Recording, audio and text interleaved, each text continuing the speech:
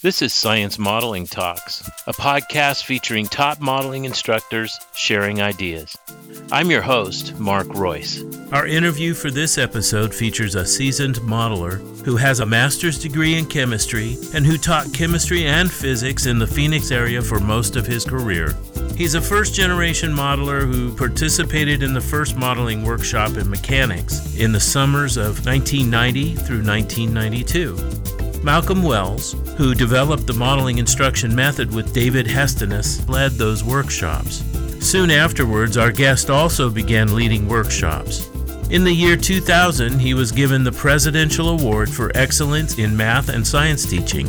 He was an early AMTA president and has served in many other roles for the organization. Hi, I'm Larry Dukeridge. I'd like to share with you some of my experiences with modeling instruction. It fundamentally changed the way I teach and provided me a set of experiences that I would not have had any other way. Here's my interview with Larry. So Larry, tell us about the importance of modeling in your life. Well, modeling changed the trajectory of my teaching career. I had been teaching 17 years, and I realized that I was as good as I was going to get, and I wasn't happy with the job I was doing as a teacher. My students still had the same problems year after year. I gave these crystal clear lectures. I worked problems out very carefully, and the students ran into the same difficulties. And so I realized there was something that I needed to change. And that's when I encountered the modeling instruction invitation. So in the early days, as you began to discover these methodologies and you got kind of turned on to the idea of a different approach to your teaching style, what was it that first hit you and kind of made you step back and say, wow? Well, the first thing was that the emphasis was switched from giving clear transmissionist style approach to teaching to one in which I, as the teacher, elicited the students' views. And so I listened more and worked hard to draw out their thinking so then I could know where to strategically intervene. If you're just talking at the kids, then you're making the presumption that what you say makes sense to them and will clear up any difficulties they have. But it isn't until you let the students do the talking that you find out what they know and don't know. You know, Larry, you've been involved since the very first workshops. You got to meet the men who were the founders of these ideas. It's coming up on 30 years now that they've been sharing this approach with others. Can you tell me a little bit about what it was like at the beginning when you met Malcolm Wells and Dr. Hestenes? Well, it was really interesting, the dynamic between David and Malcolm. David was the theoretician who had been working on models and modeling since the 70s. Having published articles in the American Journal of Physics. And he worked with Malcolm Wells, who was a high school physics teacher in the Phoenix metropolitan area, who was unhappy about his own instruction and thought he would try to see what this modeling was all about, if it would make any difference. And so part of what happened was there was this test developed by Hestenes, Ibrahim Haloon, and Greg Swackhammer called the Fourth Concept Inventory. It has 30 questions, basic fundamental concepts involving kinematics and dynamics, how things move and why they move. And he, Malcolm Wells, gave it to his students and was dismayed at how poorly they did. And so that indicated to him that he needed to find something different to do, and that's when he worked on his doctoral work with Hestenes. I probably ought to say that Malcolm Wells, once he started implementing aspects of modeling instruction in his own classroom, had his students show significant gains on the Force Concept Inventory, the FCI. And so this was something that was very exciting to Hestenes and Haloon and Malcolm Wells. And they put in for a grant proposal to see if they could replicate this. They wanted to see, was this idiosyncratic, or could they get other physics teachers to show the same gains? And I was lucky enough to get in on the ground floor back in 1990. Through the years, you've been, after that start and introduction with Hestinus and Wells and all those guys back in the early days, you've kind of carried the torch forward as you've been leading workshops also. I'm curious about what you've observed in the development of modeling over the years. After the pilot workshop, 1990 to 92, Hestinus and Halloun got an NSF grant to extend this to teachers around the country. There were 3 phases of workshops beginning in 1995. Mm-hmm. I led the one at Arizona State University, and Greg Swackhammer led the one at the University of Illinois in Chicago. These are with experienced physics teachers that we recruited from around the country that we hoped would become workshop leaders in their own right, and many of those people did. Phase 2 and Phase 3 involved the people who were in our workshops who were selected to become workshop leaders, and then they in turn, we had 3 workshops in 1997 and 98, and another 3 in 98 and 99 at various sites around the country. This was a very exciting time of development, and I'm kind of curious, is in those early years, did you guys run into any difficulties or what you would have seen as roadblocks or concerns about the development of these workshops and the propagating of more and more teachers becoming influenced by modeling instruction? I'm not sure I can say there were roadblocks. I mean, there's always difficulties when you're trying to implement a reformed approach to teaching. Mm. There are skeptics who will say, well, this isn't the way we learn teaching physics. What's wrong with the way that we learned physics? Yeah. I mean, I was at a American Physical Society meeting back in 2000 where there were teachers who would say, what's wrong with the way we're currently teaching physics? And the guy in the workshop said, well, what fraction of humanity do you as a PhD physicist represent? You know, maybe 1/100 of 1%. What we have to do is find a way that makes physics approachable to a larger audience of people. And frankly, the way it's taught traditionally, it's barely comprehensible to students in high school and college. Huh. So as far as implements go, or impediments or whatever, roadblocks, as you were starting to say, there are teachers who were in schools where they had a fair degree of autonomy and they were able to implement the approach. And then there were teachers who had to either teach along a certain line or they couldn't diverge too much from the way things were currently done in their school district. And so they had difficulties fully implementing modeling. Then again, on the other hand, there were teachers who got it. I mean, they understood what modeling involved and were able to implement it reasonably well. And then there were teachers who had sort of just an incomplete understanding, and that made it more difficult for them. There's always the beauty or the excitement of the breakthrough and the things that really help move a movement, if you will, like this forward. Can you speak to what some of those moments were for you? Well, the neatest part of conducting as a workshop is watching the teachers start to realize that what they're experiencing is a novel way to run their classrooms. In the 3 or 4 week workshops that we conducted back then, the initial reaction was skepticism, disbelief, uncertainty, and then they started realizing, oh, this is different. This actually has possibilities. And then they started getting really excited about it as they started to realize how much clearer their students' understanding could be if they employed modeling in their classroom. The problem that we all rookie modelers have is managing classroom discourse in a way where you get the students to do as much of the talking and thinking as possible without giving answers away. at the same time without getting them too frustrated. Remember, students have played the learning game for a long time by the time they get to high school, and they know that what they're supposed to do is listen intently and respond to the questions that are being asked and regurgitate the knowledge that they think they understand. And when you sit there and ask them to, well, how do you think about this? Or what can we do about this? Or what's wrong with this particular view of matter? That's really different from the way they've been learning. And some of the students really push back on that.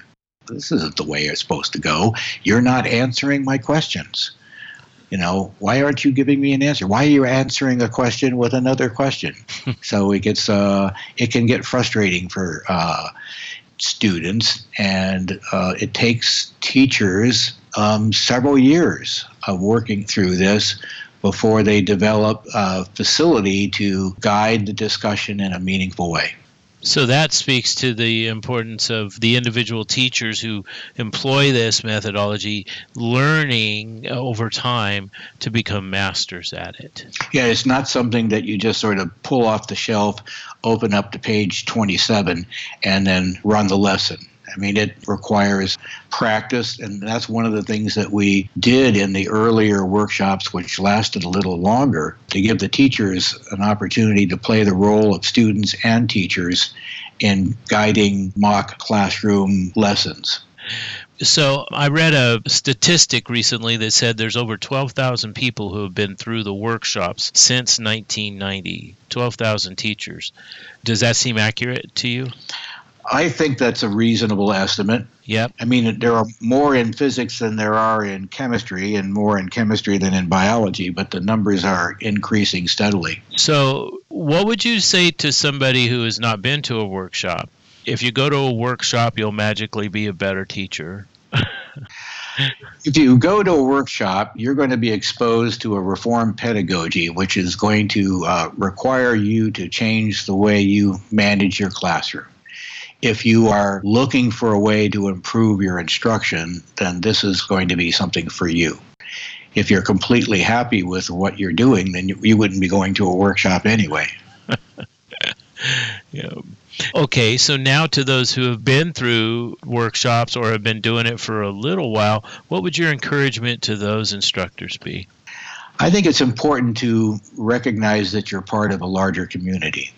There are people who are experts around who are willing to mentor other teachers. We have listservs, which have large numbers of people, like the chemistry listserv has, I think it's over 2,000 people subscribing to it, who pose questions and get help from other modelers on issues that can come up. So you have to reach out and recognize that there are other people there to help you. You have to recognize that this is not something that you can just flick a switch and become a modeling instructor overnight. Just like anything, it takes time. Hestinus has cited the work of psychologist Anders Ericsson on a number of occasions where he talks about the development of expertise. And he says that in a lot of fields, it takes up to 10,000 hours of deliberative practice in order to become an expert. Well, that translates to about 6 years of classroom teaching. And I'm going to tell you that it took me several years working through this before I started feeling reasonably comfortable at doing it in my own classrooms. Wow. Mm-hmm. So David Hestinus is, I've heard somebody, I can't remember who, refer to him as the father of modeling instruction. I really am looking forward to doing an interview with him at some point in the near future. But you were close with him, you worked closely with him. What would you say he would want to articulate to young, like first workshop teachers? I think he'd want to say, don't give up. Keep after it. Make sure you understand the crucial elements of implementing modeling instruction. And to do that, you have to rely on your workshop experience. How accessible are the resources, and how accessible is the information, or even the ability to speak with somebody like you or Dr. Hestenes, or at least grab a hold of materials beyond the workshop for someone new at this? Well, one of the things that several modelers became very concerned about was the fact that many National Science Foundation projects come into bloom, flourish for a bit, and then fade into the dust as the funding for the project goes away. And we wanted to make sure that modeling didn't suffer that same fate. So a group of modelers in 2007 established the American Modeling Teachers Association. This organization is one of modelers, by modelers, for modelers. It's grassroots. It has a very minimalist infrastructure, not like the National Science Teachers Association, for example. But what it does is it provides resources for teachers. It's a place where teachers can go and learn about the various workshops that are made available around the country each year. I mean, there's somewhere between 50 to 70 workshops each summer nationwide for teachers, and that's where they find out about it. It's the repository for a set of curricular materials that are continually being updated. There is a member forum where teachers can pose and get questions answered in physics, chemistry, biology, physical science, earth science, etc. And there's also a number of listservs to which teachers can subscribe. Most teachers lurk on these listservs, but you find out some interesting things from time to time, and people will pose questions and other people will provide answers. So when you see this, you realize you're not alone. It's not one of those one and done kind of professional development experiences that most people have. You go to it, you learn something about it, then it goes away. You mentioned that the member website has a repository of curriculum support, and I know that you've been involved with developing curriculum specifically around the chemistry courses. Talk to me a little bit about the philosophy behind developing curriculum and support for modelers and what you're envisioning as this moves forward. Well, when you go to a workshop, teachers play the role of student as they run through the experiments, collecting data, analyzing it, having to interpret it and explain what's going on. And same thing with worksheets, tests, and quizzes, that sort of thing. And they get the feeling for how modeling instruction differs from their traditional classroom practice. When you go to teach the approach in your own class, it's easy to say, gosh, what was that all about? How did they run that lesson? What was going on there? It's not easy to remember the details. So one of the things that we do for the teachers in the curriculum repository is provide a robust set of teacher notes that guides the teachers on how to conduct the pre-lab discussion, and then how to perform the experiment, and what kind of data to expect, and how to guide the students in the post-lab discussion. So those serve as reminders to teachers, because you're going to be doing this months after you went through the workshop. It's a great way of refreshing your own memory as to what's going on. So that's an invaluable resource for teachers. Awesome. So what keeps you going? You've been doing this a while. I miss the classroom. I retired 10 years ago, but one of the things that makes me feel good is working with classroom teachers and seeing them eager and enthusiastic about changing their classroom practice so that they make science instruction more enjoyable for their students. One of the things that happens to me frequently is that people will say, so what do you do? And I'd say, well, I teach. Oh, what do you teach? Chemistry. And then the typical answer is, oh. And then my response is, you should have had me for an instructor. And I'm not trying to brag, but I'm just saying that the students enjoyed being in my class. I mean, I had students who would look at their attendance and I'd say to them, hey, you missed every period except my period yesterday. Well, I wasn't feeling very well, but I knew that I couldn't miss your class. Or yours is the only class that I feel like is worth attending. There were a lot of students who, especially the students who are not the A students, the ones who always are successful and play the game, but the students, they would tell me, you're the first teacher who was interested in how I thought. Uh-oh. You asked me what I thought and how I thought about things, and you wanted to know what was going on. And that's what's exciting to me. That was always what was exciting to me, is the seeing how kids thought and how their thinking changed as they came to a better understanding of what was going on. Well, the same thing happens with my working with teachers. When I see them get excited about how they can make the material easier for students to understand and make their students more successful, then I'm feeling like I'm reaching students through these teachers. Mm-hmm. Well, so modeling instruction isn't just a series of behaviors that the teacher performs in the classroom. Obviously, you engaged your students in a way that caused them to really appreciate it. So what would you say to these young modelers on how to do what you just talked about? Students didn't want to miss your class. Students said, you're the one teacher that kept me there. What would you say to a young modeler on just how they handle their classroom, and what were the things that made your classroom that successful and that intriguing to your students that they could employ?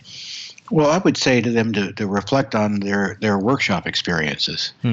Most teachers have found that, and I'll give you an example on my own case. I had just taken algebra-based physics course in the summer before I went to my first workshop in an effort to refresh my memory, because remember, I had been a chemistry teacher for 17 years. I hadn't done physics in a long time. So I said, well, I'll take this algebra-based physics class at Arizona State and I will beef up my background. You know, I did quite fine in the class, but it wasn't until I went to the modeling instruction workshop that I really understood the content at a much deeper level than I did before. Before, I would basically do all the problems at the back of the chapter and then hope and pray that items on the test were like the questions on the chapter. And if I got a novel situation, I was stuck because I didn't really know how to think deeply about what was going on. But in the modeling workshop, you learned how to analyze the situation and realize that your understanding of what was going on was centered around a model rather than a problem and its solution. Well, I just tell the teachers, think about the kinds of experiences you had in your workshop and try to replicate that in your own classroom practice. Try to get your students to get excited about why you're doing something. Hestinus used to talk about the fact that for most physics students, the course is just one damn thing after another. And what we want students to realize is that there is a reason you're doing the stuff in Chapter 2. It answers questions that were sort of left hanging at the end of Chapter 1, and so on. Now, you bring up a point that I've heard modelers talk about, that there is kind of an order to building a foundation and how models interact with each other. Can you talk a little bit about that for the uninitiated? Well, it's important to set the stage for why you're starting to study some new phenomena. You don't sit there and say, well, I'll give you an example that's early on in Chapter 1 in the chemistry curriculum. We examine mass as a property of substances that talks about how much stuff is there, and volume as to how much space it occupies. But we sit there and ask the students, is there a connection between how much space it takes up and how much stuff is present? Well, they say, yeah, I think there probably is. We said, well, let's test that out. And then we measure mass and volume, and we plot the graph, and we find out that the slope of the graph is the density of the object. We don't say, today we're going to do the density lab, and we're going to plot mass versus volume, and this is what you're going to get. Students aren't told what to expect before they do it. That spoils the fun of the discovery. When it comes to moving from Unit 5 into Unit 6, for example, we might say at the outset of Unit 6, well, we talked about, we know that atoms combine in certain ratios, but we haven't really talked very much about what holds them together. Well, what does hold them together? We realize that electrical phenomena are involved in some way, because we used electrical current to take water apart, for example, into hydrogen and oxygen.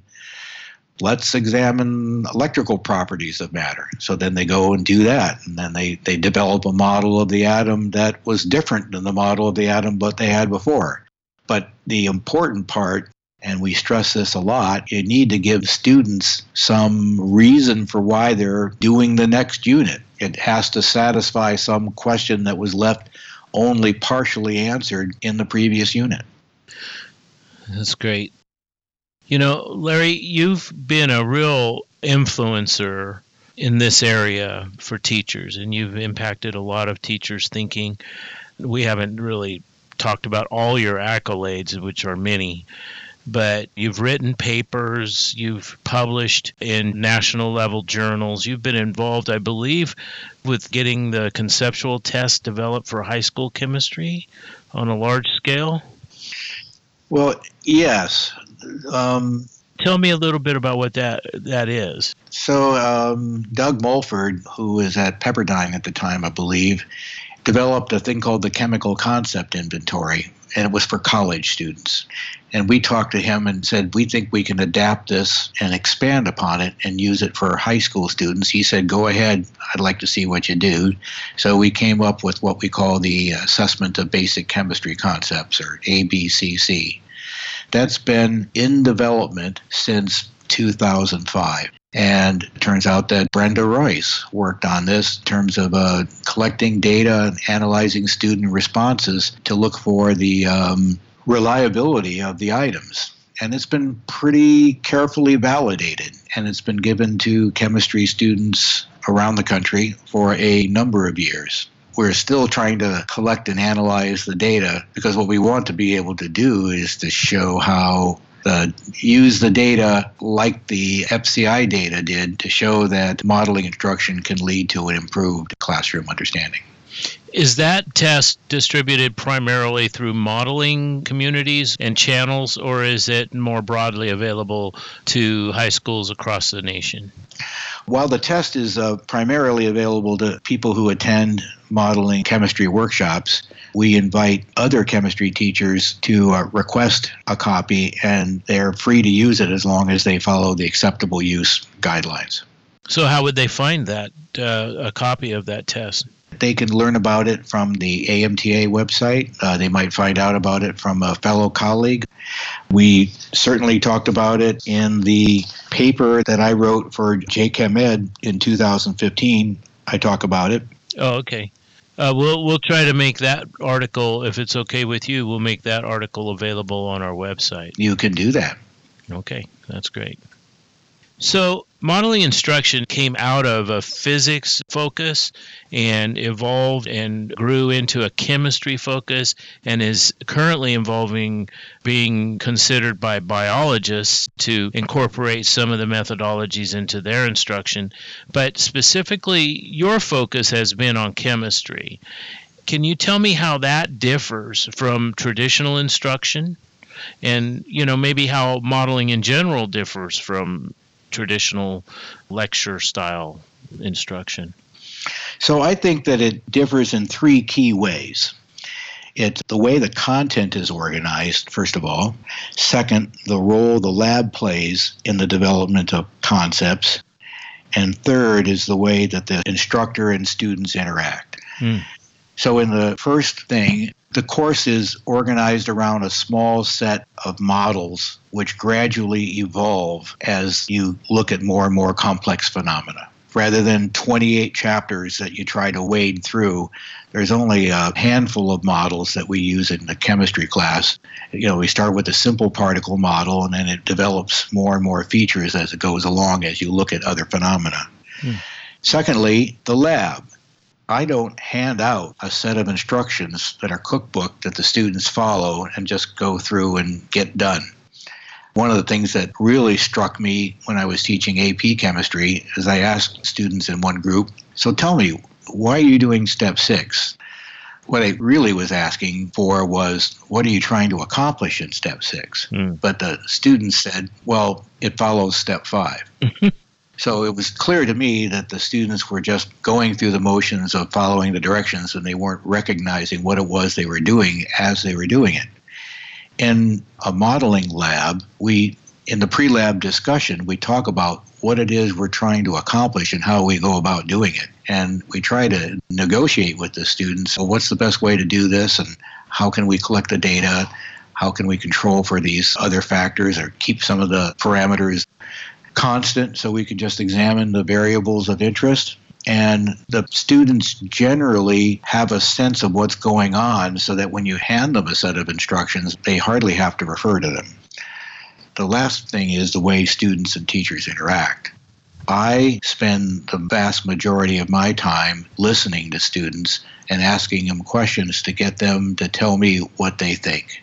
And if what they think is not quite scientific reasoning, then I have to think of ways to guide them without telling them how to get there. That's part of the art. Those are 3 key differences between modeling course and a traditional course. That's awesome.